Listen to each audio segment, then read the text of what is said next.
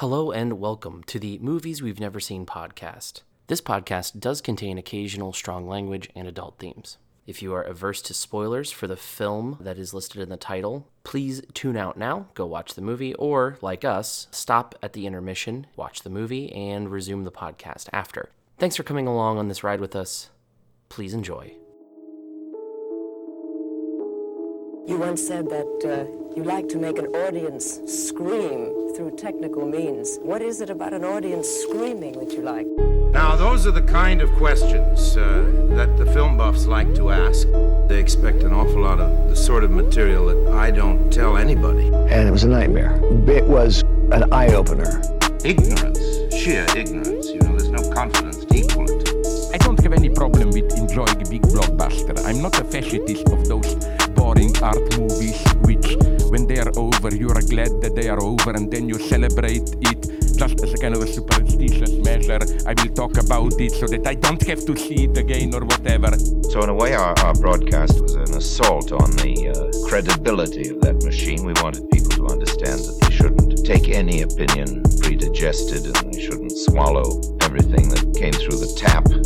We had Orson Welles, Alfred Hitchcock, John Ford, Howard Hawks, Roman Polanski. We had Antonioni. It was unbelievable time to listen to these guys talk.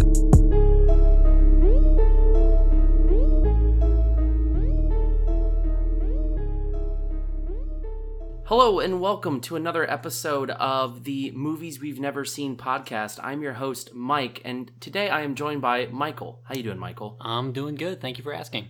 We're here to talk about a movie. I wanted to kind of start off a little different. I normally ask what your favorite movies are, like what a favorite genre film is. I wanted to do something that was movie adjacent. What is your favorite, to kind of kick us off here, what is your favorite snack to sneak into a movie theater? Peanut M&Ms every time. Peanut M&Ms. You're so sure of yourself. Yeah. That's pretty good. I do like peanut M&Ms, although I feel like peanut M&Ms, like I feel like when I sneak them in, they rattle way too much, so I get really paranoid about it, even though I'm like, what are the theater attendants going to do anyway? But I always go for something like, like individually wrapped Reese's or something like that, or fair. like my new favorite obsession is the white chocolate Reese's or something like that, something that's like pretty poppable. I used to really like, but they're harder to find, the little like Nestle Crunch clusters. Oh, those are good. Those are like, and they're like so much better than like regular Crunch bars, even though they're the same damn thing. I don't know what it is about them, but like those would probably be my favorite. But I can definitely respect the peanut M&Ms. That you can't go wrong.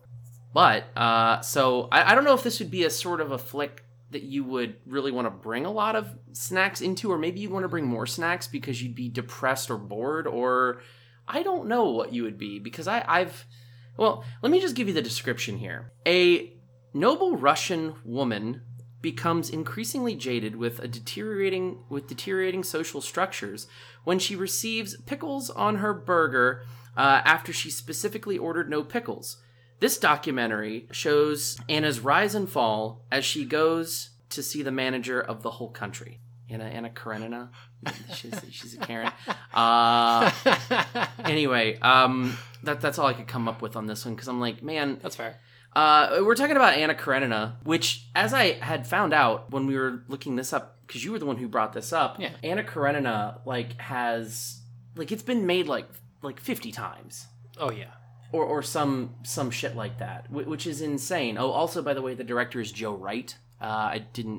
I forgot to shout him out. It was made in 2012.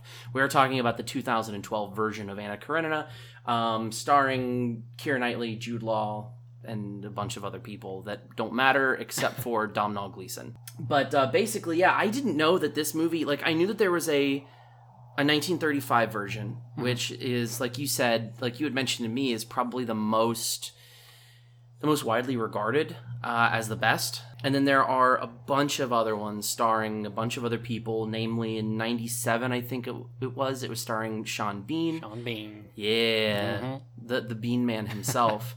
And just a plethora of other films. It's been done in foreign language a million times. It's been done in Russia a billion times, which is to be expected. But it's inexplicably been remade so many times in just U.S. Hollywood. I don't get it. It's been a TV show's been made about it.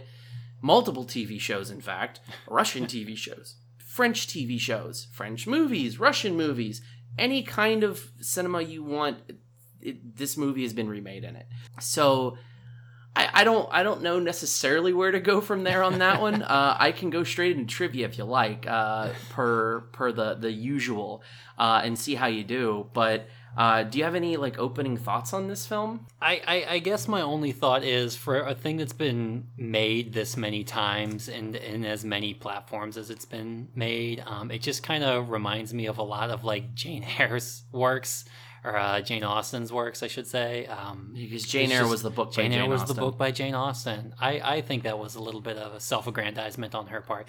Anyway, but like, I feel one of Jane Austen's books is remade probably at least yearly, if not in the States, at least in England. So I think this is Russia's answer to Jane Austen. I think that honestly, Jane, the only stuff in British cinema or television for that matter that is not Jane Austen based is probably like one or two reality shows, The News, and Doctor Who. And even Doctor Who is probably questionable at this point, because I know at least a few of those episodes have been based on Jane Austen novels. So frankly, Doctor Who's probably out anyway.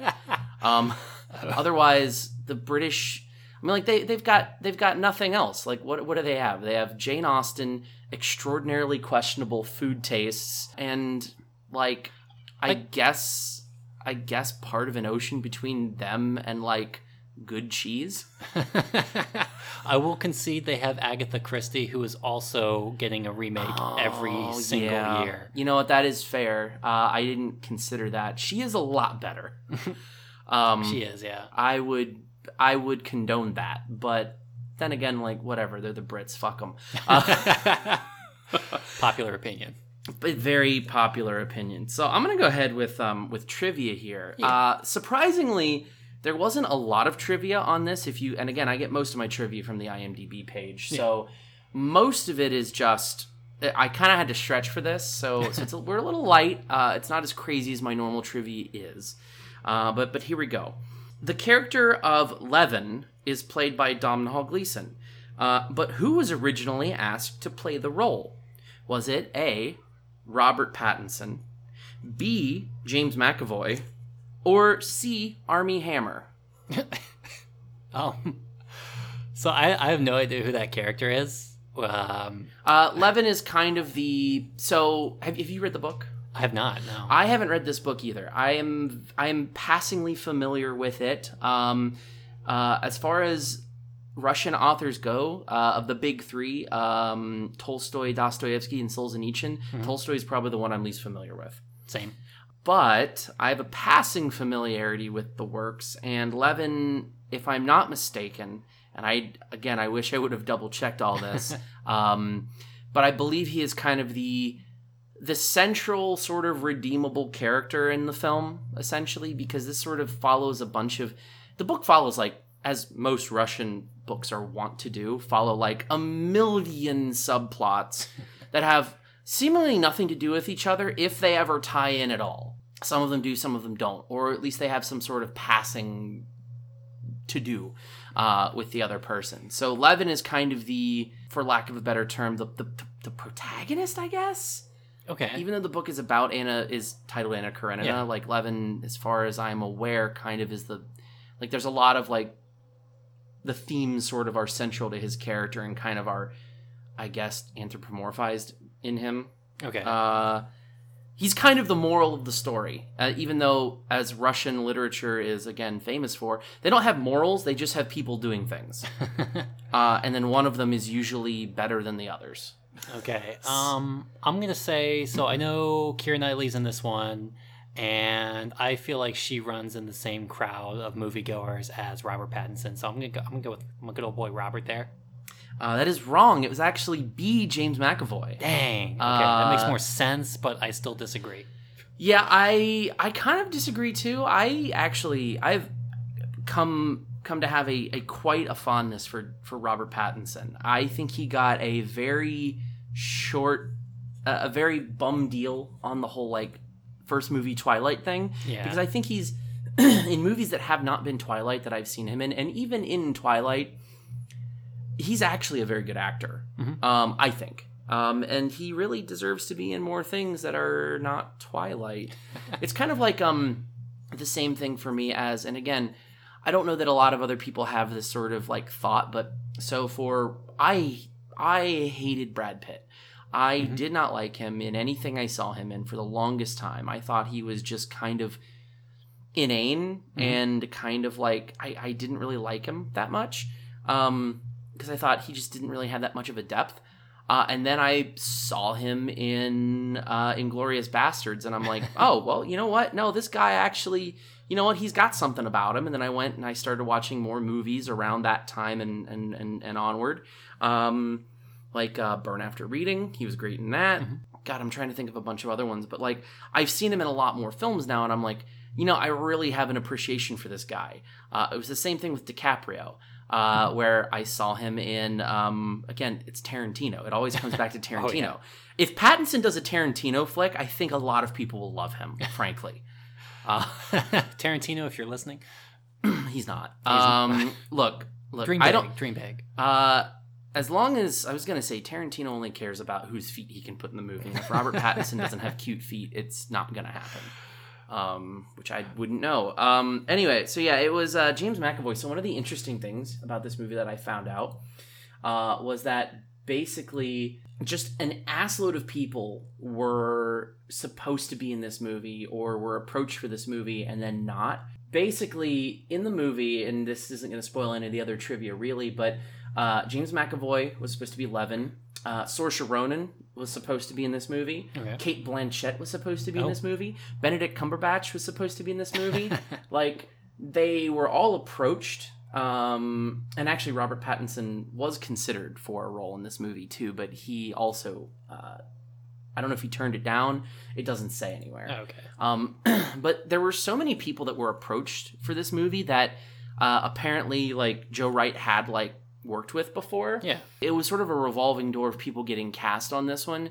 And I don't know if that bodes well or if that's just, because I know in Saoirse Ronan's case, it was because she was offered 2 films to do, which I can't remember the first one. I think it was Byzantium and then The Host. Oh.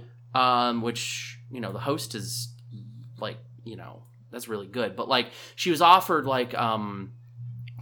those roles, but the filming of this movie was so long that it was going to take a lot longer than a standard movie to film. She's like, nah, I'm not going to do it. Yeah. So I'm wondering, like, is that boding well for the quality of the movie itself? Because all of these people turned it down? Or is it, and like all of these sort of, I would say mostly B-list or not necessarily washed up, because Jude Law's kind of had a renaissance, as it were. Of late, although I guess this was probably back when he was in 2012.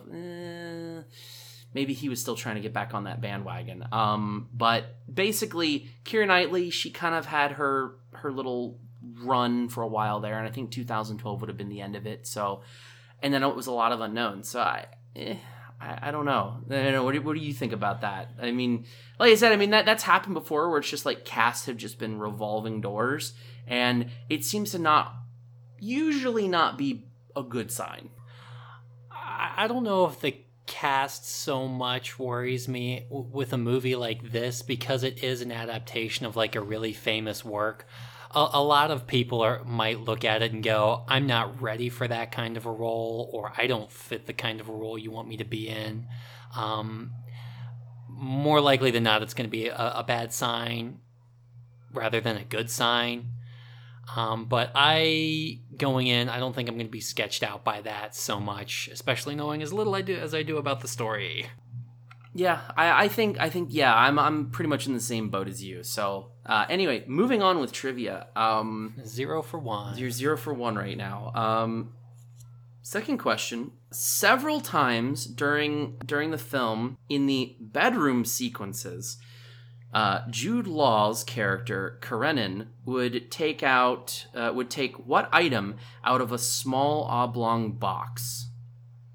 Is it A, a gem-studded ivory butt plug? Okay. B, an heirloom cock ring with the family crest? Or C, a reusable condom. Oh. It is one of these three items. It is one of these 3 items. Okay. So you've got a gem-studded ivory butt plug, an heirloom cock ring with the family crest, or a reusable condom. Okay. I like the theming of a reusable condom. I think it's very environmentally conscious of, 19th century Russia. So I'm gonna go with that the good old condom. You are correct. It is a reusable condom. Apparently, apparently, a lot of audiences were very confused by this. They're like, "What is this?" Because without having seen the movie, I don't know how prominently displayed this thing is. But as per the time period, vulcanized rubber was not necessarily a thing. So what people would do is they would use essentially reusable either goat, sheep, or pig intestines that was fashioned into a reusable condom, and you would have to wash it out every time. Now, that being said, one of the points of trivia on this one was that essentially that at the time rubber condoms were beginning to become a thing, and so someone of Karenin's social and like wealth status would potentially have some disposable ones on hand as a status symbol, but it was sort of a traditional sort of, I guess, a decision by the filmmakers to have it this way. I don't know if it's ever mentioned in the book, because again, I haven't read it, or if that's a big plot point, but yes, it is a reusable condom. Wow. That is used multiple times by Jude Law and his character Karenin. I don't really know where we can take that other than this movie is, by all standards, and I wouldn't ever say that any of the, like, you brought up the good comparison to Jane Austen, right? Mm-hmm. That I don't know that this is necessarily a chick flick, but it's probably very chick flick adjacent if it's not. Just the look and feel of it, it's got that sort of chick flick with a drama sort of attached to it. And I know basically the plot. Essentially the plot is you've got this heiress who is a big to-do in this family. There's some guy who basically says, hey, divorce your husband and run away with me because I love you and all this stuff. Okay. And then she eventually does. And it brings shame on her family and yada, yada, yada. It's repeating past events that because her brother was in a similar situation and yada, yada, yada and all this stuff. And then not to mention, like, I guess there's a whole big to-do with the Russian Orthodox Church and they don't like it. And then there's this other subplot for these other characters who are, like, struggling with their faith. And then, like, at the end of the movie, they come back to it. But then everyone else is all sort of wonky. Like, that's sort of where it goes. It's like this weird, like... And I would describe this as a general thing with a lot of these Russian authors. It's a mixture of... And this one is kind of a mixture of... From what I know of it, sort of a realism style of writing and a modernist style. So basically the modernist style is to deal with things that of the modern world. Basically the transition from modern to, or from sort of the imperialist era to the modern era, right? Okay, yeah. So you deal with a lot of those themes and the traditions of the social standings and like what is and is not a faux pas coming into direct conflict with modernism, but you put it all in a backdrop of, instead of like really crazy things happening like aliens attacking, it's just people just harvesting wheat in a field all day and then coming home and complaining about it while drinking vodka. Like that's, and then like social situations like dances and stuff like that. That's literally what it is, which like to me it's I don't know if that would lend itself to being a better movie than a book, because I feel like, frankly, and I've read, again, enough Dostoevsky and Solzhenitsyn to know that, like, while I love them dearly, they kind of prattle on a lot about shit that I don't give a fuck about. 100% fair point. Yeah, I don't know. So I get the feeling that based on sort of that, and then just this... It's just this weird thing, like, you know, hey, you've got this, like, weird thing that people don't understand what it is. Oh, it's just a reusable condom. That's just a real-life thing that happened. Like, okay, Cool. It's not out of the ordinary. Nothing here is out of the ordinary. Anyway, you're 1 for 2 here. Oh. Let's try a third one. Russia is famous. I can't talk. Russia is famous for its harsh wilderness. During filming of some on-location scenes, the production team had to do what for themselves and actors Domhnall Gleeson and Alicia Vikander? Was it A, set up a physical telegraph line to keep in contact with the rest of the crew in St. Petersburg due to non-existent cell or satellite coverage? B, dig through a mile's worth of snow after multiple avalanches hit near the film location? Or was it C, hire armed bodyguards to protect them from hyper-aggressive wolf packs and bears? When you say wolf packs and bears, is that like the wild animals, or is that just normal Russian peasants? Actual hyper-aggressive animals. Okay. Although I can't say that there weren't like some like feral dudes in Adidas tracksuits there as well. Blit. I have honestly no idea. If you can believe it, I have no idea what the answer is.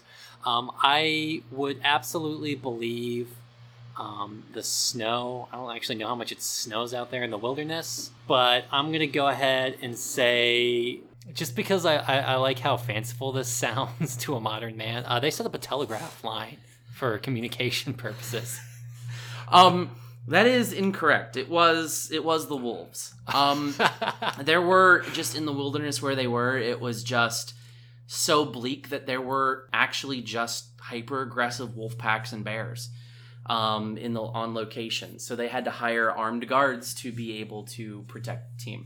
I'm disappointed by that answer, but I am still excited to know that we need to defend ourselves against the wild elements of wolves and bears. That is true, although there is, and again, when I came up with the question, I thought there's a certain whimsy in that I really like about setting up not just like a telephone line, but specifically a telegraph line, where it's like, oh yes, we can't even get a satellite phone out here. Fuck it, we'll lay a telegraph line.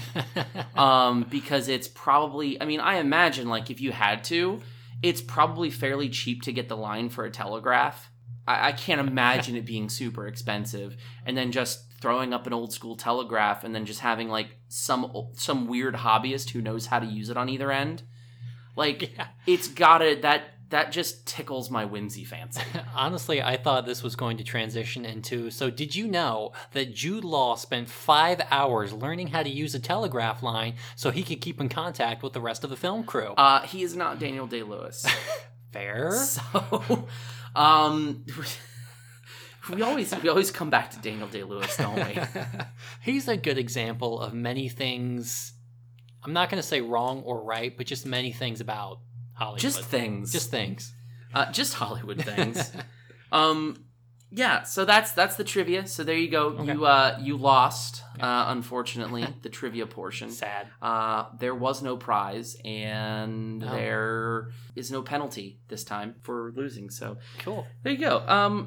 So I kind of want to come back a little bit because I want your thoughts on this before we get into like actually rating this and going into what we think we're going to say about it.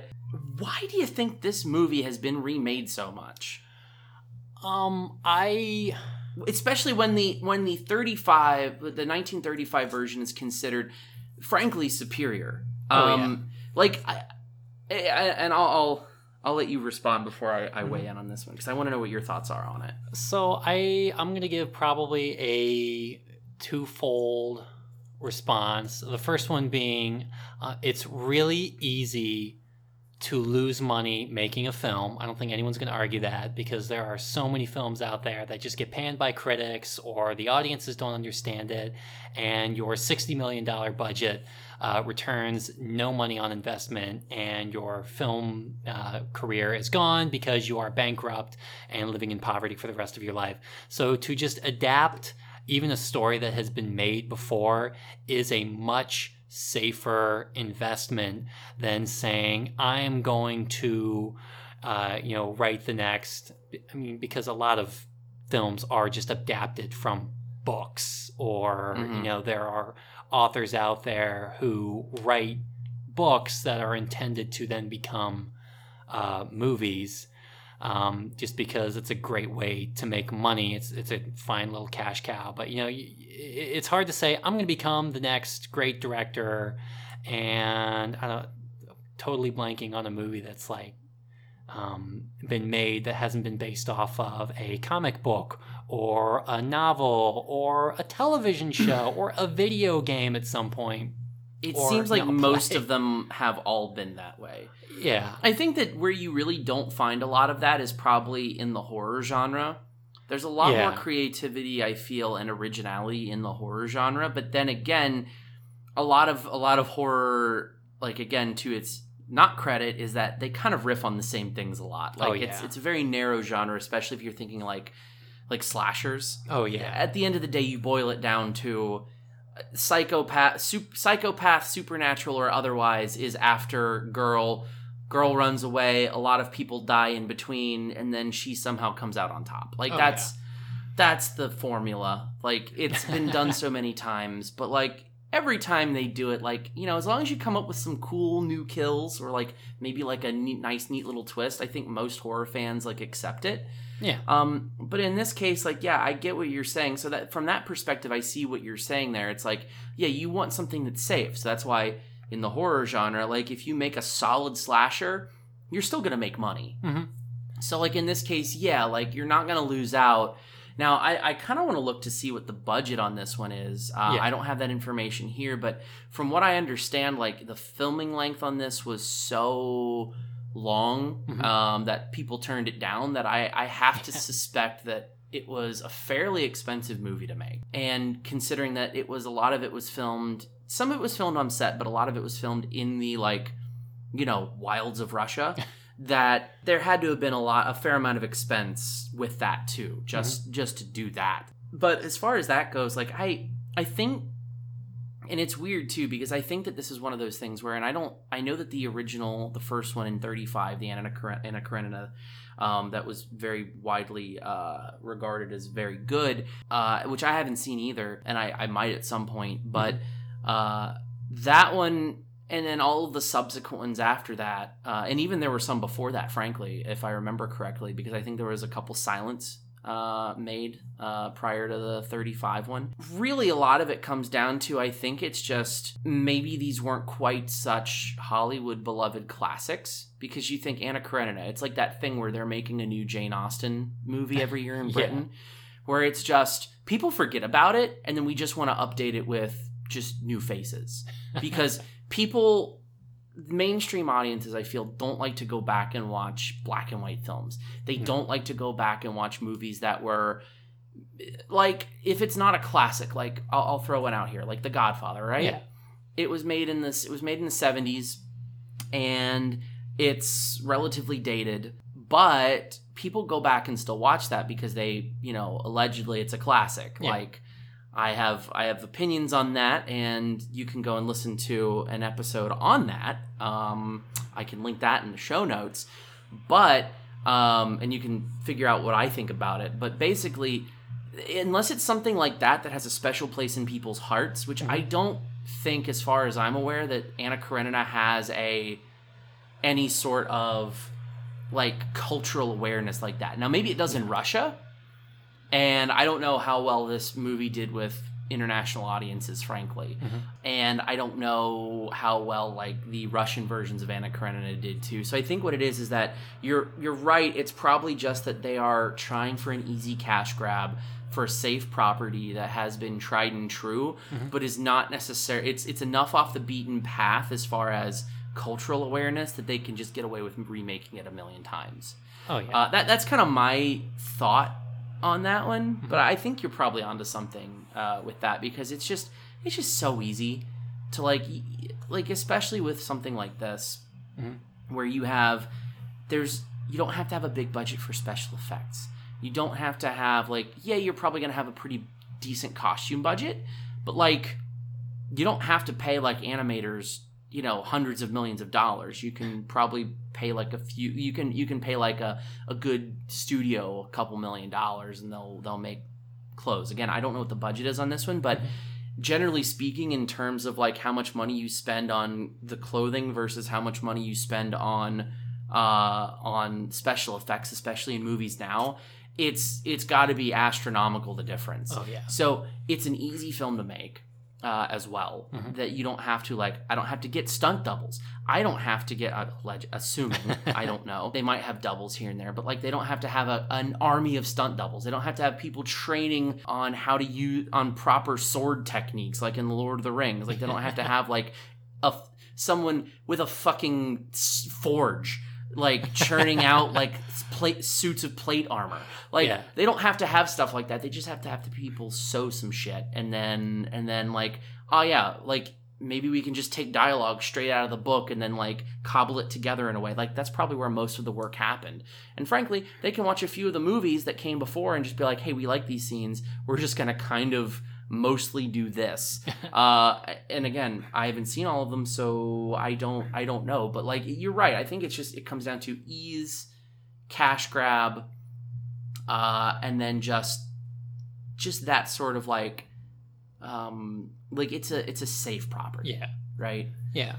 Yeah. I don't know. It's definitely interesting. This was not one that was really on my radar. One other thing I had a question for you, and this is more on the literature end of things, and you read a lot more than I do. Although I would say I've read a fair amount of Russian literature, more than the average bear, as it were. How do you think, in general, Russian literature translates to film? Because have you seen any other Russian literature films?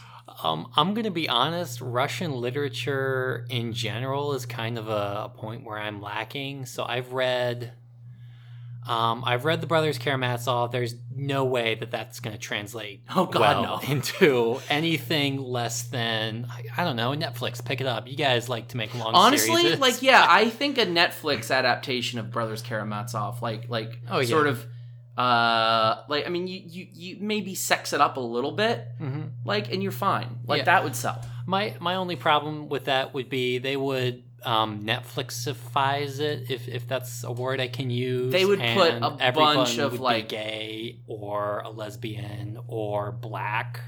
And while I have nothing against you doing that with your properties, Netflix, it's the Brothers Karamazov, and if you really fuck with it, I will find every I'm not going to say the rest of that because it sounds too much like a threat. But please don't fuck with such a great book that even I loved it, and I hate anything that just drags on with weird descriptions of a rotting body that everyone thought was incorruptible. It's a great book. I loved it. It is a great book. I do love it as well. I think you're right. That one wouldn't be a good movie at all.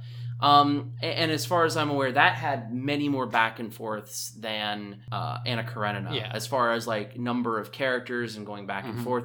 Now, another property of Tolstoy's was War and Peace. They have made a War and Peace movie, which I find mind-boggling. Gosh. Or at least they might have made multiple War and Peace movies. Yeah.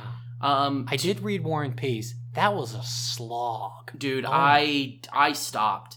I greatly prefer, and this gets in more into literature, but A Day in the Life of Ivan Denisovich, or The Death of Ivan Ilyich, like stuff like that, where it's the Russian novellas.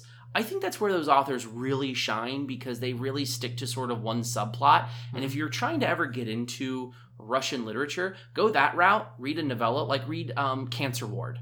That's a great one. Cancer Ward is great. That's Solzhenitsyn. You don't have to read the Gulag Archipelago, which is three volumes of 5,000 pages a piece or some shit. Yeah. I mean, it's fantastic, but don't start there. Even Cancer Ward was kind of on the longer end, but it was still like a self-contained enough that I could read it without taking notes on the side as to which character was which, had which nicknames, who they were in a relationship, who they hated, who they haven't met yet, so they don't know them. See, that's the thing too, is that because it's and again, because we're not Russian, we don't get this, because everyone has like you've got your name, right? Yeah. Like this is the person's name. This is what they refer to themselves in the inner monologue as. Then you have, here's the name my parents call me. And then here's the name that my friends call me. Here's the name that my husband calls me. Here's the name that my mistress calls me. Here's the name that my babysitter calls me. Here's the name that my cousin twice removed who lives in France's babysitter calls me. They all have specific weird names, and then they're like, oh yeah, by the way, like there's also another character by that name that also goes by the babysitter's nickname for you. Like, what the fuck? And it's just so hard to follow sometimes because you are not Russian and you don't understand these cultural idioms. Honestly, yes. And I think maybe that's why Anna Karenina specifically has been there is adapted less of that. more. Yeah, there's less of it, and it's an easier story to follow if what I have been told is true. It's a great story of she has bad marriage, turns into bad divorce, turns into, well, maybe this was a bad idea. I'm sure she kills herself at the end or something. That sounds pretty Russian, right? Yeah, I mean, usually there's like this one person who has some sort of weird conversion to whatever, like whether it's back to Christianity or to whatever the prevailing thought is of the day, or whatever the author is trying to convey, which is usually some sort of like peasant ideology, like oh yeah, I'm trying to like show the relationship between the aristocracy and the Cossacks, like whatever. And then the one character at the end like has some sort of revelation, but then like 20 other characters kill themselves or something. Like that's or like a priest becomes like apostate, or like somebody who was a complete degenerate becomes a priest or a monk or something. Like there's always something like that where it's like you have this mundane situation where someone has a long conversation with someone, and then it essentially turns into them changing their mind and then doing something that is diametrically opposed to what they were doing before. And that's the essence usually of Russian literature. I've changed my mind completely and I'm going the other way now. There is no middle ground and I have found a better way. Screw my past self, and that's it. I'm either going to kill myself or just move on. And it's always these weird long conversations with someone, like in like an alleyway or like a pigsty. I don't know. So I don't know how well that translates to film, frankly. I haven't seen any of these movies translated into film. I don't know. What do you think? Like, did you feel like that like goes well onto film? Because I'm frankly not sure. I feel like, as what most people do with adaptations is they take certain parts, or they take the theme, or they take, this idea, and they kind of run with that as their main focus. Which, if you've read the book, which I have not, then it's going to detract from the quality of the movie.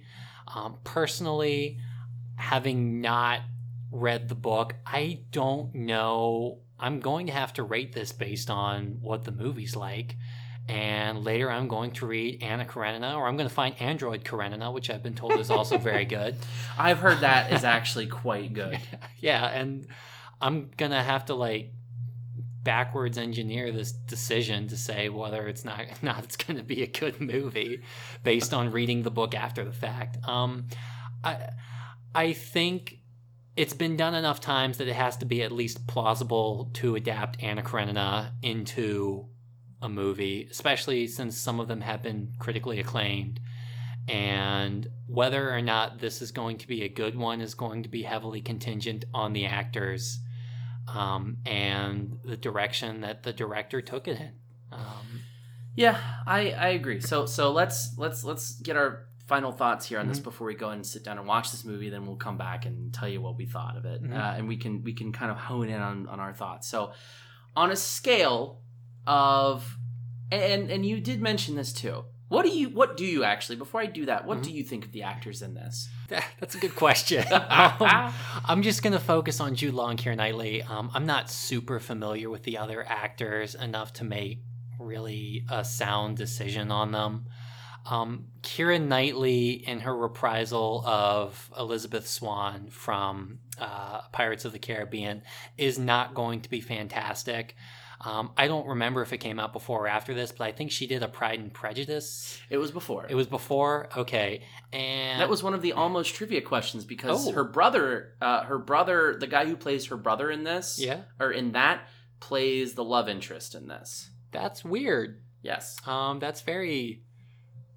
That's almost German. That would be a fun. That would be. Well, I guess fun in a masochistic way. A fun double feature.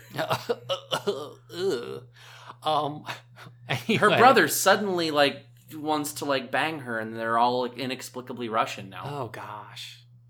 You know what? I'd still watch it. Anyway, I'm not a huge fan of Keira Knightley. I think she can be a little samey from role to role. Not that I've seen her in a whole lot. And my impression from what people have told me of her Pride and Prejudice remake, it was not good. It was supposed to be a period piece, but it wasn't, or something along those lines. There's a scene where she's in her bedroom in her nightgown and a man walks in to just talk to her, because that would totally happen. Yeah. In any point in history, prior to the 1900s or honestly probably the 60s. Frankly, and even then it was frowned upon. Yeah. But so for Keira Knightley, probably not great prospects. No offense, Keira Knightley. I'm sure you're a great person. Or I don't know, maybe you eat babies. Jude Law, I go back and forth on him as to whether or not I like him. And I gotta be honest, it might depend on who else is in the movie with him. Because I might just like him in movies where I like the other actors. And I take him or leave him. He's just kind of there.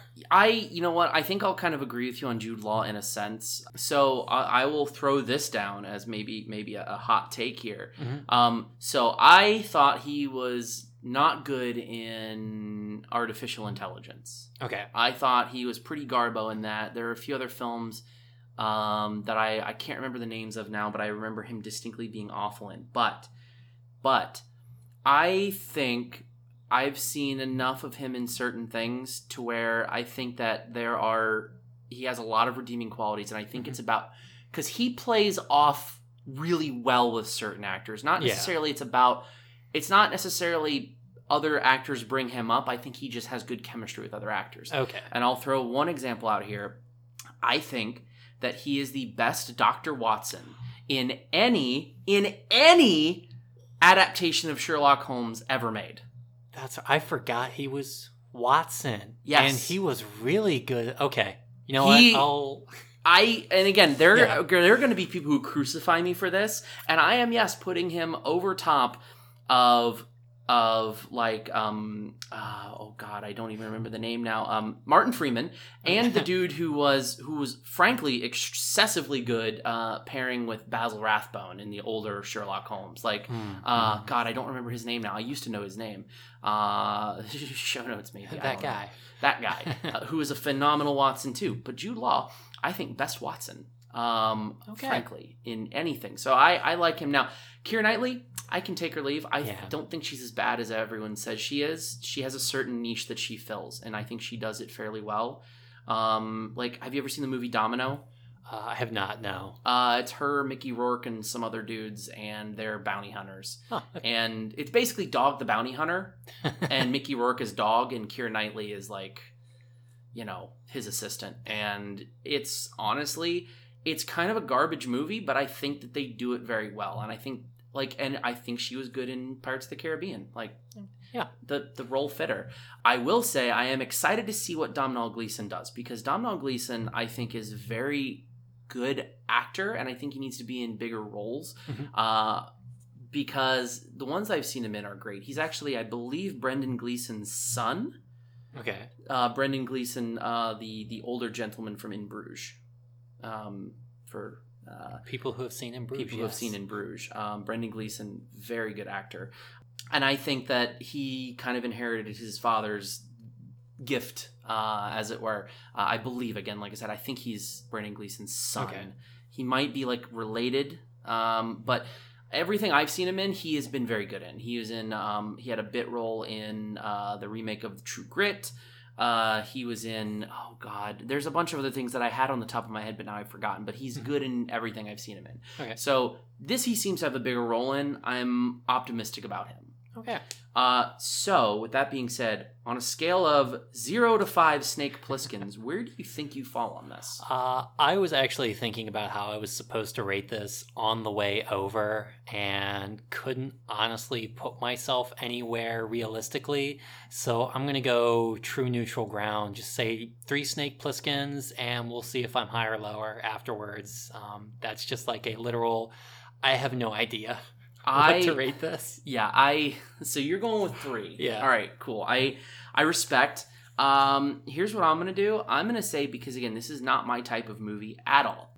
But I'm going to go because I think that I'm going to like a couple of the performances, probably. Mm-hmm. And it's Russian literature, so I want to like it more.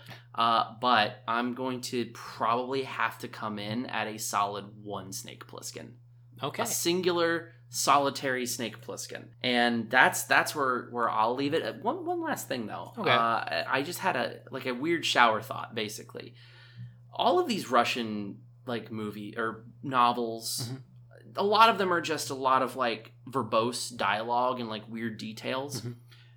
Do you know who I'd like to see translate or do a version of one of these films? Quentin Tarantino. Oh, my God. Tarantino, I think, has a real future in Russian literature remakes. Throw a katana or two in there, and you're fucking on. I never thought I would see Anna Karenina's feet, but, maybe someday in the future. All right, well, we will be back after we see this movie, and we'll let you know what we thought, and we'll let you know how many feet we see, for Quentin Tarantino's sake. Tell Karenin everything. Do you think my husband will make you a present of me? Leave him. Leave him and be your mistress? Yes. Run away. Would you die for love, Konstantin Dmitrievich? I would. I consider jealousy to be insulting to you and degrading to me. But it's my duty to remind you that we are bound together by God, and this bond can only be broken by a crime against God.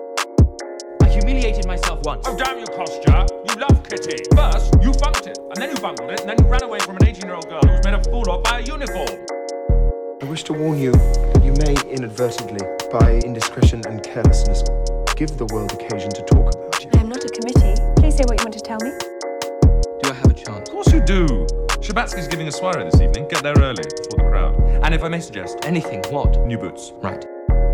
An impure love is not love to me. To admire another man's wife is a pleasant thing, but sensual desire indulged for its own sake is greed, a kind of gluttony and a misuse of something sacred, which is given to us so that we may choose the one person with whom to fulfill our humanness. Otherwise we might as well be cattle. Perhaps I was mistaken. No, you were not mistaken. I love him. I am his mistress.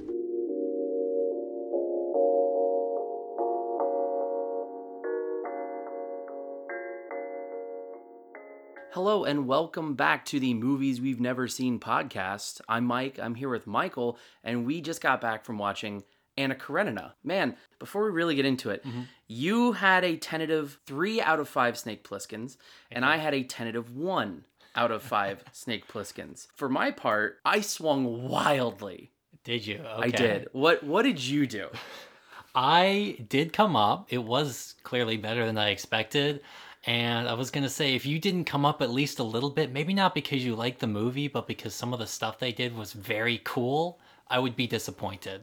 So I think that's the name of the game. Yeah. Is that they did a lot of cool stuff that was just really nice and cool from a cinematography standpoint. But they also, I feel like, captured the Russianness of the novel in a way that I don't think that you could have any other way. No, and I don't know if I will ever try to watch another adaptation of this novel because I feel like I might be disappointed in the other adaptations. So I'm gonna be real. When I went into this, I was thinking, okay, this is not my style of movie. Mm-hmm. I don't like Victorian era period pieces. Yeah. Unless they're like, Poirot or something like that, like a mystery, like Father Brown, but it's got to be like a mystery. Okay, and the mystery is what keeps me kind of engaged, not really the backdrop, right? Okay, yeah. This one, it was very much so that the backdrop was just as interesting as the characters. And in fact, in most cases, more so. Absolutely agree. Loved all of this. Just, oh my, I couldn't focus on anything at one time, really, because there was just so much stuff going on. I mean, that's of course when you're like in Russian society in parts of the movie, and it's clearly this dramatic stage performance, and then you get out into the field and there's like nothing there, and I just take a moment to kind of breathe in, which I think makes sense because you're outside for those, and just watch all these random Russian peasants working in the field. I'm like, goodness, I can't stop watching. Yeah, I was so engrossed, and I thought that it was going to be one of those movies where I just kind of sat and like was just, all right, this is a chore to get through. I'm committed to watching it. I'll try to follow it, but and here's the thing, like I've never read Anna Karenina, and I know the plot, at least in part, for the most part. I know the general bare bones of it. Yeah. I thought that this was going to be like most other period pieces like this. You're still trying to figure out who is who and who's diddling who's having a feud with who's doing this with who, and who doesn't like who. I thought it was going to be like that, where I'm just confused until the end of the movie and then I'm still confused.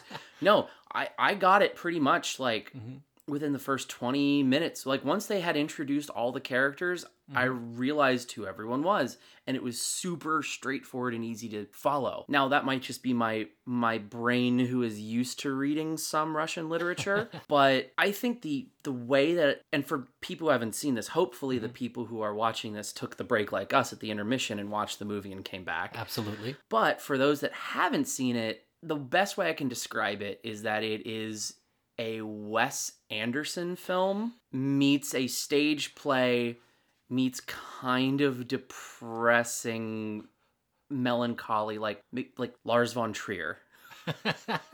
I think I understood half of that, and yes, I agree. So if you take like, all right, simplify it a bit. Let's say if Wes Anderson was in charge of directing the stage performance of Lars von Trier's Melancholia for a more modern audience. That's what I feel like this was. I accept that as an explanation of this movie. Now, I realize the fault in my explanation is that there are very few people, less people get that than they would have. It's a Russian period piece and it's kind of like a stage play. But I feel like for most of the people who are this podcast is geared towards, maybe, I don't know, they will get that reference or not because they've not seen these movies. And for those of you who aren't, I am the common man who goes to watch movies, whereas Mike is like the expert. I guess more of the expert. Oh, no, I don't know how I'm much not. you want to call yourself the expert. I'm only an expert because I've seen a bunch of French films, I guess. Okay, well, hey, I will call you the resident expert at the very least and toot your horn for you. I'm the common moviegoer. It was very Russian, this movie, which doesn't help the common moviegoer. It really was. I don't know where we want to take it because there's so many good things to say about this movie. All right, we'll start this way and then we'll kind of just work our way upwards. Was there anything you didn't like about it? Keira Knightley's pragmatic jaw and the way she talks like this the whole time, where like her lower jaw is just jutting out and biting her teeth. Yeah, she always grinds her teeth. That's every role. Despite that, though, she actually did, like, her character did it justice. It really did, honestly. So she, I guess, as an actor, the only other thing... So I guess this will be my hot take for the episode is I don't like sex scenes in movies. I think they're kind of a waste of time, and it is a cheap way of padding your film time. I realize most people disagree with that, but I think the sex scenes in this were just they were trying to be artistic, and that's cool and all, but they didn't really do anything for me, and I don't think they necessarily added to the story, which for me is, especially when there's so much, maybe not necessarily story, but there's so much character to tell in a Russian novel adaptation. They were a waste of time, and I despise them. I didn't like those either. They felt very much out of place. And on a larger note, I do agree with you. I feel like for the most part, and I can't name any off the top of my head to the contrary, I feel like most of the time sex scenes are just a waste of space and used to basically draw in thirsty boys and gals into the movie theater and fill the seats, because guess what? Brad Pitt and Angelina Jolie get steamy in this scene. I'm just using them as a reference because that was literally how like Mr. and Mrs. Smith was sold. It worked. I mean, but like the thing is that I think if you have good characters and good writing, you don't necessarily need it. You can do the whole like Alfred Hitchcock thing and like have like a rocket being launched from Cape Canaveral or something, or like a train entering a tunnel is the Hitchcock thing. Oh gosh, sorry. And then then you see it like reverse and back out and then back in 4 or 5 times. Okay. That would have been better than what they did here. That was the biggest glaring thing. I didn't like them because how do you make a sex scene feel like a stage play? I've seen a sex scene on a stage play. They just had sex. I mean, that was it. They like, and then we talked to the actors afterwards and they were like, yeah, so during that scene, everyone who was on that side of the stage where the man's ass was just hanging out, everyone could see it and you can't not look away even though you really don't want to see it, because he was burying his ass for this scene. You couldn't actually see anything in the audience, from where I was sitting at least, but everyone backstage was like, yeah, it's just what happens, people having sex, and so this movie did not capture that for me, despite being very stage play-like. Yeah, so, I mean, I guess in light of that, what you're saying is that it should have just been full-on, one-take, full penetration. For like the whole 30 seconds that sex lasts, right? Yes. Yeah, it was very weird and it didn't fit, and I felt like they could have very much done away with it. They could have done any number of things that were steamy. Other than that, I can't really think of anything that was very glaringly bad off the top of my head, because the performances were amazing. They were. The sets were amazing. The stories came to a good, conclusive final arc. Everyone had their sort of moment, and it was kind of resolved in a way that was very Russian. Now, I will say that generally speaking, when I watch a movie, I don't like it to be very real life, right? I like it to be kind of, and we kind of talked about this, not you and I, but we talked about this in the Godfather episode that I did, which is funny because I like this much. I think this is a better movie than The Godfather. Oh, gosh. Hands down. Okay. Because I think that none of the characters in The Godfather, with the exception of a few, were interesting. At least interesting enough to sit there for what felt like 3 days and watch this slog of a film. Whereas here, it was still fast. It was fast-paced, but you got a sense of all the characters and who they were. And even though the movie was sort of, it's not really fantastical, which is what I generally look for in a movie. Yeah. I like to be entertained by something that is a damn good story, not a true to life story.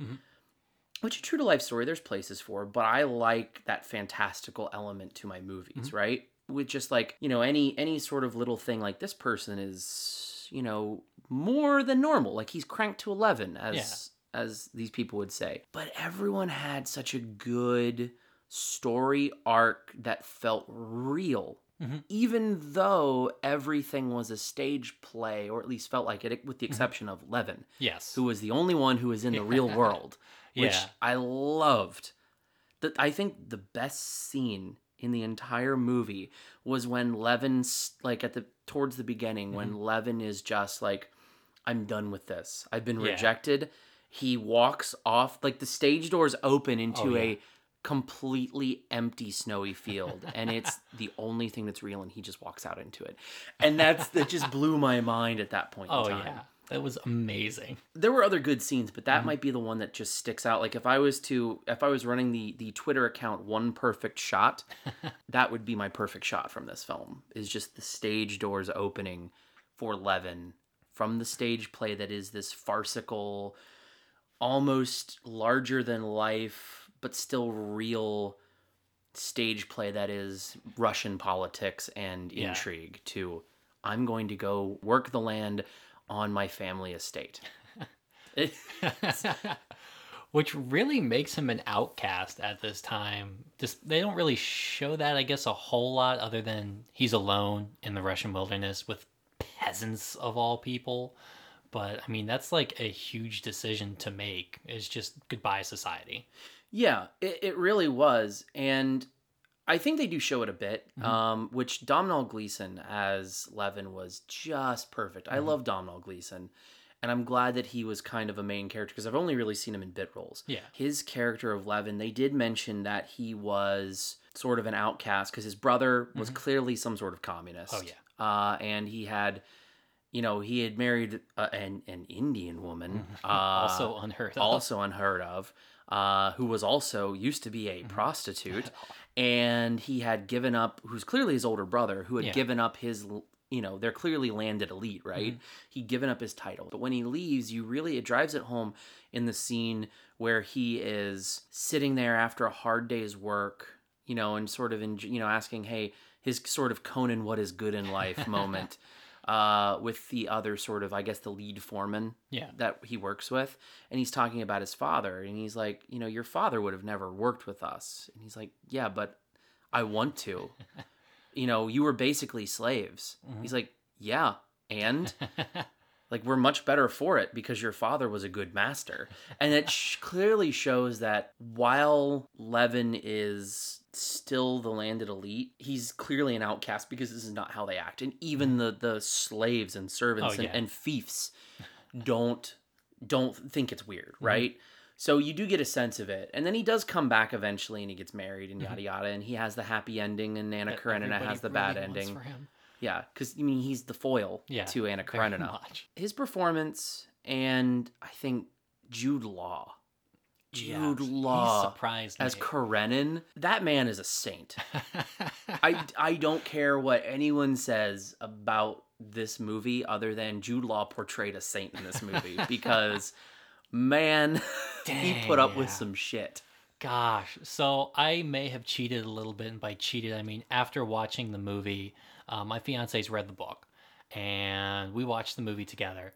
So she was able to go through and be like, okay, compared to the book, Karenin's really not a good guy himself. And I think when I was watching the movie, possibly because I was watching it with her, we had just, different opinions. I did not view Karenin at all as a saint. I viewed him as kind of he was trying to position himself, and having a wife is a good position. So to have an unfaithful wife is therefore a bad position, which reflects badly on him, which means he's not going to get the position he wants in whatever office of government he worked in. I have honestly no idea. He was more concerned with maintaining appearances than really comforting his wife or loving his wife or being at all a husband. And I think they tried to display that with the fun, what was the fact you had? The Vronsky. Prophylactic, the reusable condom. Well, Vronsky's kind of a also, yeah, prophylactic. Yeah. Ooh, gross. He is definitely a fuckboy. 100%. But I would say when he pulled out the reusable condom, I viewed that as a way of just saying that they fuck each other, but they don't love each other. And Anna clearly did not love Karenin. I don't think Karenin really loved Anna. I think I don't want to say used her, but didn't really treat her with anything other than you are my wife, you must do wifely duties. So I see what you're saying there, and the reason that I said he was a saint more so that he portrayed in this book, and I also watched it with my wife who had read the book, well, most of it. She hasn't finished it because she's been like, she got to a certain point and then she's just like, I can't do it anymore, and then stuff happened, life gets in the way. But she's read the vast majority of this book, and she's kind of like, she didn't quite have that strong of a feeling of Karenin, that he's sort of portrayed as a bad guy in the book. I think that a lot of it is because of and they present this in the movie too, is that being a good husband isn't necessarily about loving in that society. It's which is the way we view it as in our lens. Being a good husband is about providing for your family and maintaining that sort of social standing for your family, right? So in that sense, Karenin was sort of a very upright, upstanding person, and even to the point where, if you notice during the scene where they're having the horse race, right, where it's kind of the mask slips and everyone knows at that point that she is banging Vronsky, right? Everyone suspected, but now they know, right? Because in Russian, I'm sure you know, Russian literature and Russian culture, at least at that time, it was a very big no-no to basically use someone's first name unless you were on extraordinarily familiar terms with them. So it would be ridiculous for her to say Alexei, that name of Alexei, Vronsky. Which Alexei, that's the name of her husband, and Vronsky. So you could see that, yes, I think that part of it was that for his sake, he was trying to cover up. But I think at that point, he knew what was going on. And I think he wanted, and he also, I think he even said at one point, we're doing this for your own good, because you cannot be married to this man if you look like a whore, basically. If you get divorced, if you divorce me, you can't. Like, that's the thing. You can't do it. So he was trying to cover for her in that moment, not necessarily just for his sake, but I think for hers, because that's his husbandly duty in that time. And it wasn't necessarily because, maybe they didn't love each other or anything. And for a long time, you saw him even forgive, to a certain extent, Vronsky when she was sick almost on her deathbed. Like, he came up, forgave her, and like even held Vronsky's hand as they thought she was dying after childbirth. It was sort of one of those things where it's like, I know I couldn't do that. I'd just be like, you know what, ho, I'm out. Sorry. You've been, and like he tolerated, like he knew what was going on and he tolerated it because he's like, my wife is happy with him. Fine. You know what? That's great. I don't know if he tolerated it so much because his wife is happy. I thought it was more of as long as you don't make it public, and then it became public, that's when it started to go really downhill, is you have created a problem. Not only is it a problem for you, it is a problem for me. And he wasn't approving clearly of the affair that she was having. I don't know a man that would, except I actually do. If you've never read Girl with Dragon Tattoo, there's definitely a weird threesome sex affair going on in there. Strange people. I don't understand them. Anyway, I felt like he was going downhill at that point a little bit, as far as, okay, now you have embarrassed me publicly, and I can't countenance that. He does come back when all the emotions are going on. I felt that was very Russian, to use that term again. We've been using it a lot, is to just have everyone, they've got these wild emotions running around, and they have these changes of heart that are absolutely dramatic. And then he kind of goes back to not so much loving her. They don't get divorced, do they? No, they never do. They ever did. No, they never did. I don't think bad guy is necessarily the proper thing to call Karenin. I think you're right in that he was trying to do his best, or did love her in a weird way, in a very stage production style, aristocratic way maybe. But I wouldn't call him, I still wouldn't say that he loved Anna, or that he was like if not a bad person, he wasn't a great guy. I think that he loved her in the traditional sense of the oligarchy. Okay, that's fair. Kind of versus, I guess, I mean, maybe it was his foil or not, I don't know, but Steva, who was clearly like, he loves it's shown, he loves his children. Yeah. And he loves his wife. He also just loves banging sleuths.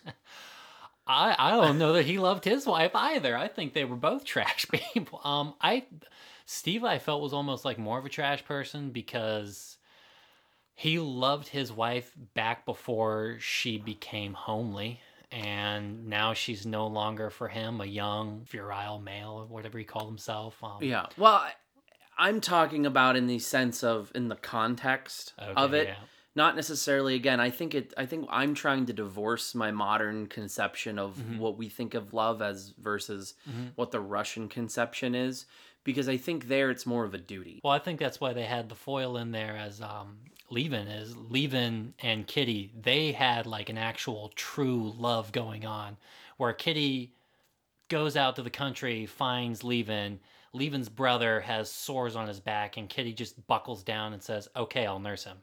That's like the true love that they're trying to portray as the good thing versus those people in St. Petersburg or in Moscow who are, yeah, sure they're married and all, but I wouldn't say that they love each other necessarily. Yeah.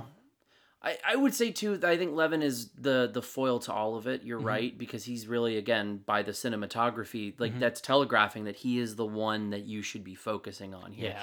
I think by degrees they all have their own vices and virtues, but at the end of the day they're all still in that play, right? With the exception of Levin. Yeah. For the most part, right? Whereas like Steva, yeah, he's still a good father, I think, probably at the end, even though he is a womanizer. And his wife, like, you know, towards the end, like, she's like, yeah, if I would have had the chance, I would have done the same thing you did, Anna. Like, they're both kind of like, you know, she's very good for having forgiven him, but like, man, like, you don't feel good about that relationship, but he's kind of generally like, he's a fun guy, which is why you like that character of Steva. Yeah. He's kind of like he's the comic sort of relief of the whole thing, punctuating it. And then you have Vronsky and Anna, who just spiral in this sort of Romeo and Juliet type thing until she kills herself because morphine and craziness. Hey, morphine's an absolute good for you. It does not drive you crazy. She was just lovesick, right? Lovesick. Like in that movie where she was dating that one Jedi, and then she died of a broken heart. Wait. That was her IRL clone, Natalie Portman. The other thing with it, too, was just that it was a gorgeously shot film, which I think that even in modern times, you're really going to... Like, every movie's going to look good, right? Unless you're just bad. But the way it was shot, the camera work, the movement was so intentional and went into the to the story's concept so well that it really just blew my mind how good it was. And I've never seen anything that was really like this, I think. Even some other experimental films, the only thing I can really liken it to almost is I guess, kind of a Wes Anderson film. But this is, like I said earlier, but it really isn't. It's its own beast. And it's just really good. Honestly, yeah. It's hard for me to comment on cinematography other than just say, dang, I was blown away by this, which I was. I had no idea what it was going to look like when we started watching the movie, because I hadn't seen any previews or anything, or watched a trailer for the movie. We did go in blind. Yeah, I completely went in blind. Caught me off guard. Other than like some of the trivia, like that's all I even looked at, because I think we ended up, because you were the one who brought this to me and said, hey, I want to do Anna Karenina. And then I looked it up. I'm like, there's like 30 versions of this film. Which one do we talk about? And we landed on this one because, I mean, honestly, I think the deciding factor was Keira Knightley. Yeah. Because, like, man, that might be bad. So let's watch that one. I was kind of disappointed it wasn't bad, but, I'll let that slide. Keira Knightley, you get a pass on this one. It was so good. It just blew my expectations away. I don't know that I've been like had that much of a 180 on a movie ever. Yeah, I can't think of any that have just blown my mind that much. I'm sure that there are, and as soon as we hit the stop button on this and stop recording, basically I'm just going to be like, oh, I know like 3. But for right now, after having seen it, I don't really think that there really is any movie that I can say in recent memory that just surprised me so much that I thought I was going to hate. Because again, I hate period pieces generally. I within the context of this, this is the best period piece I've seen because it's not one.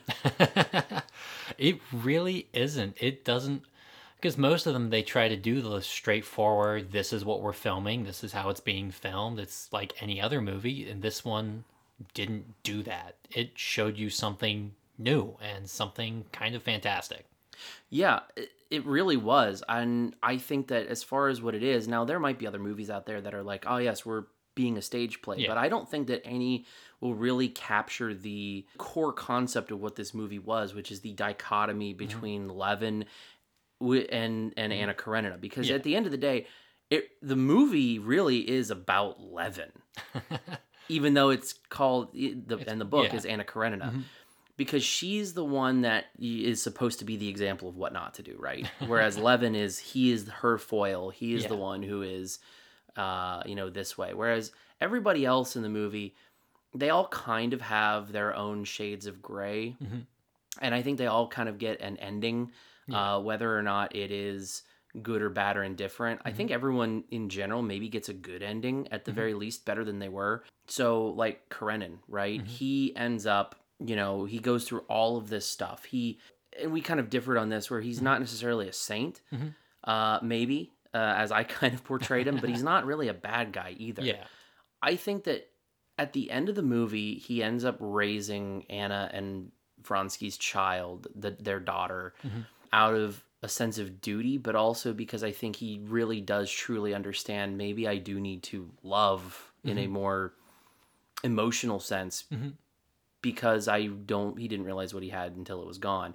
And then Steva, I think that they kind of had the best outcome that they could have. They stayed together, and even though he's kind of a scumbag and she kind of doesn't like it, I think that for their family and within the context of the sort of love is duty of the Russian aristocracy, I think that that's probably as happy of an ending as they're going to get.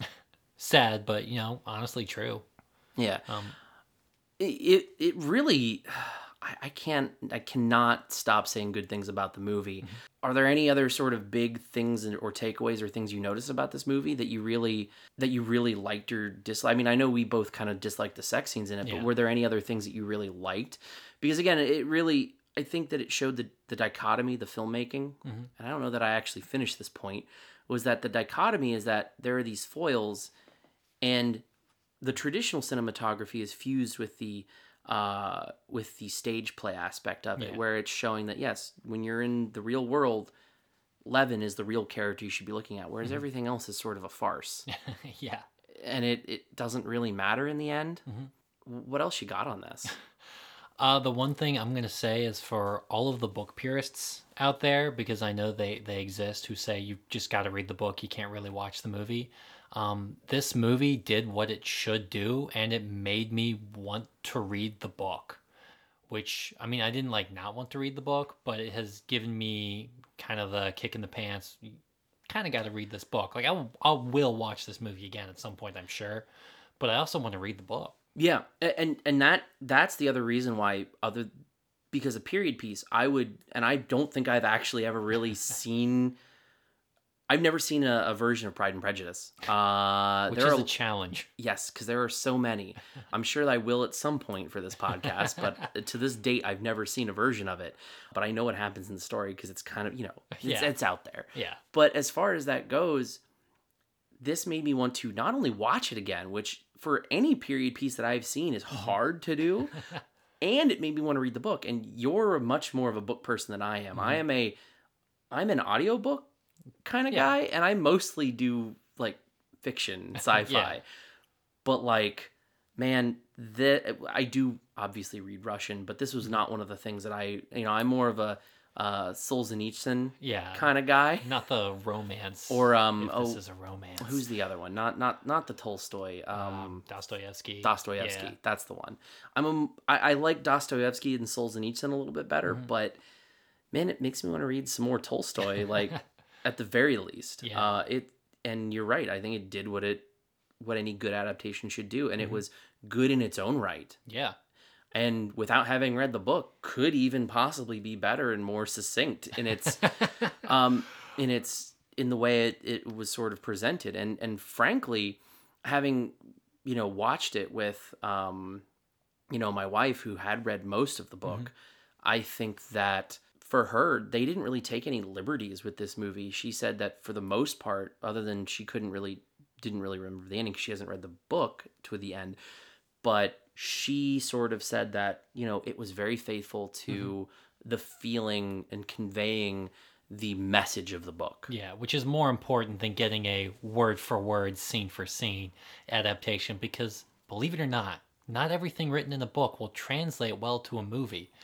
And as far as I can tell, they did a really good job of making this a tellable story. I think too, and that goes back to, and especially these Victorian pieces, like let's take, any Dickens novel. Yeah. I mean, most of these people were paid by the word. Right? It shows. It shows. Like, as great as all of these authors are, and we say that they are, they could have, like, if they were modern authors, it would 50% of what they wrote would get cut. Oh, yeah. It would be on the cutting room floor.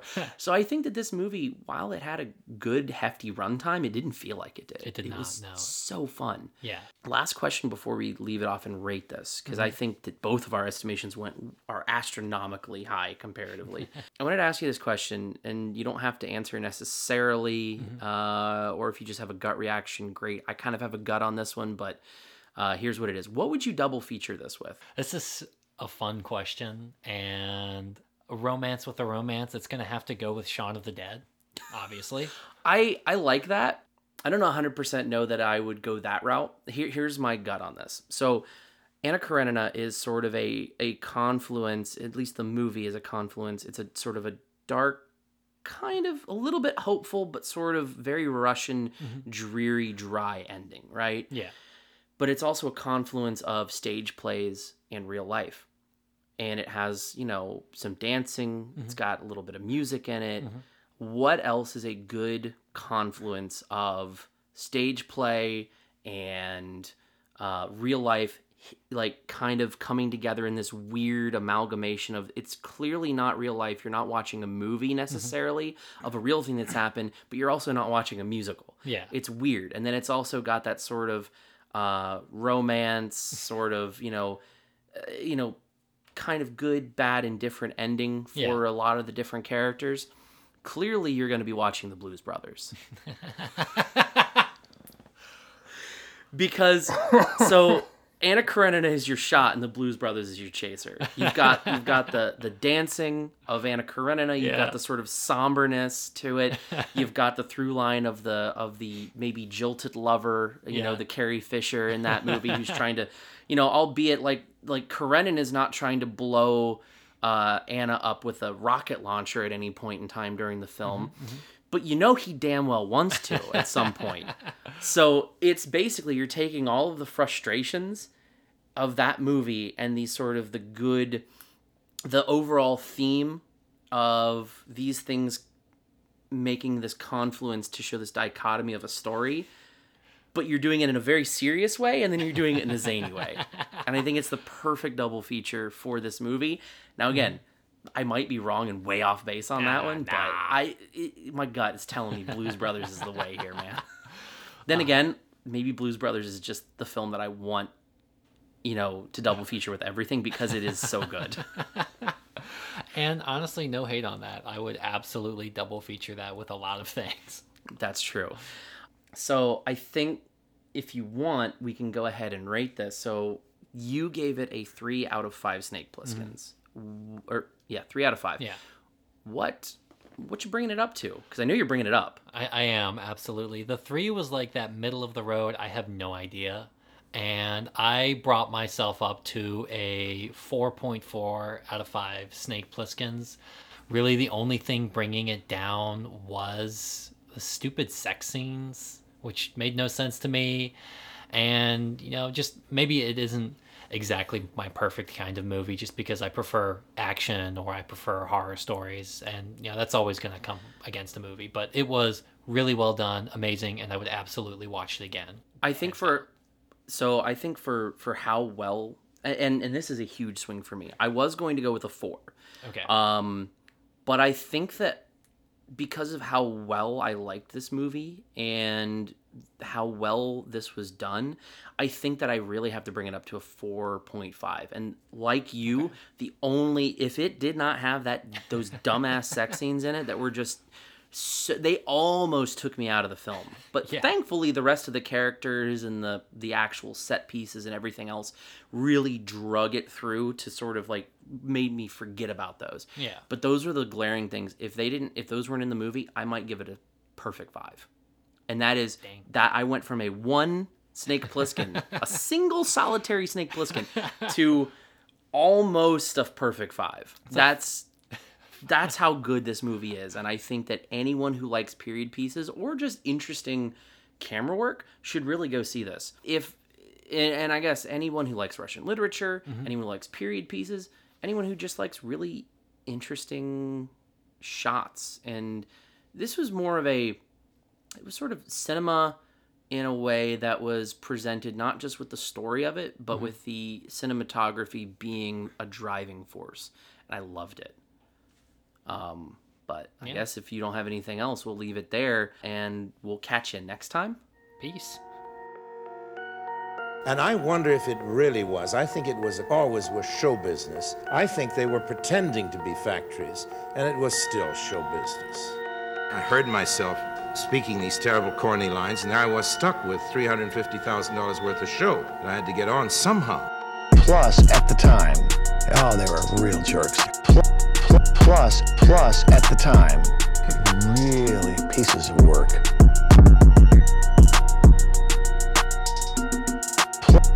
Plus, at the time. Did you see Armageddon? I assure you that I would rather have been shot. Plus, at the time. Did you see Armageddon? I assure you that I would rather have been shot. I really did, because he was a monster. But they all were, or almost all of them, those guys. He came on as a monster, He snarled at you, like that. Plus, at the time.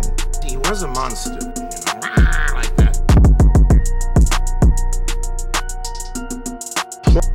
Plus, at the time. I assure you that I would rather have been shot. Follow us on Twitter at MWNS Podcast, or contact us at MWNSpodcast@protonmail.com. All music used in this episode is produced by Young Carts and used with license.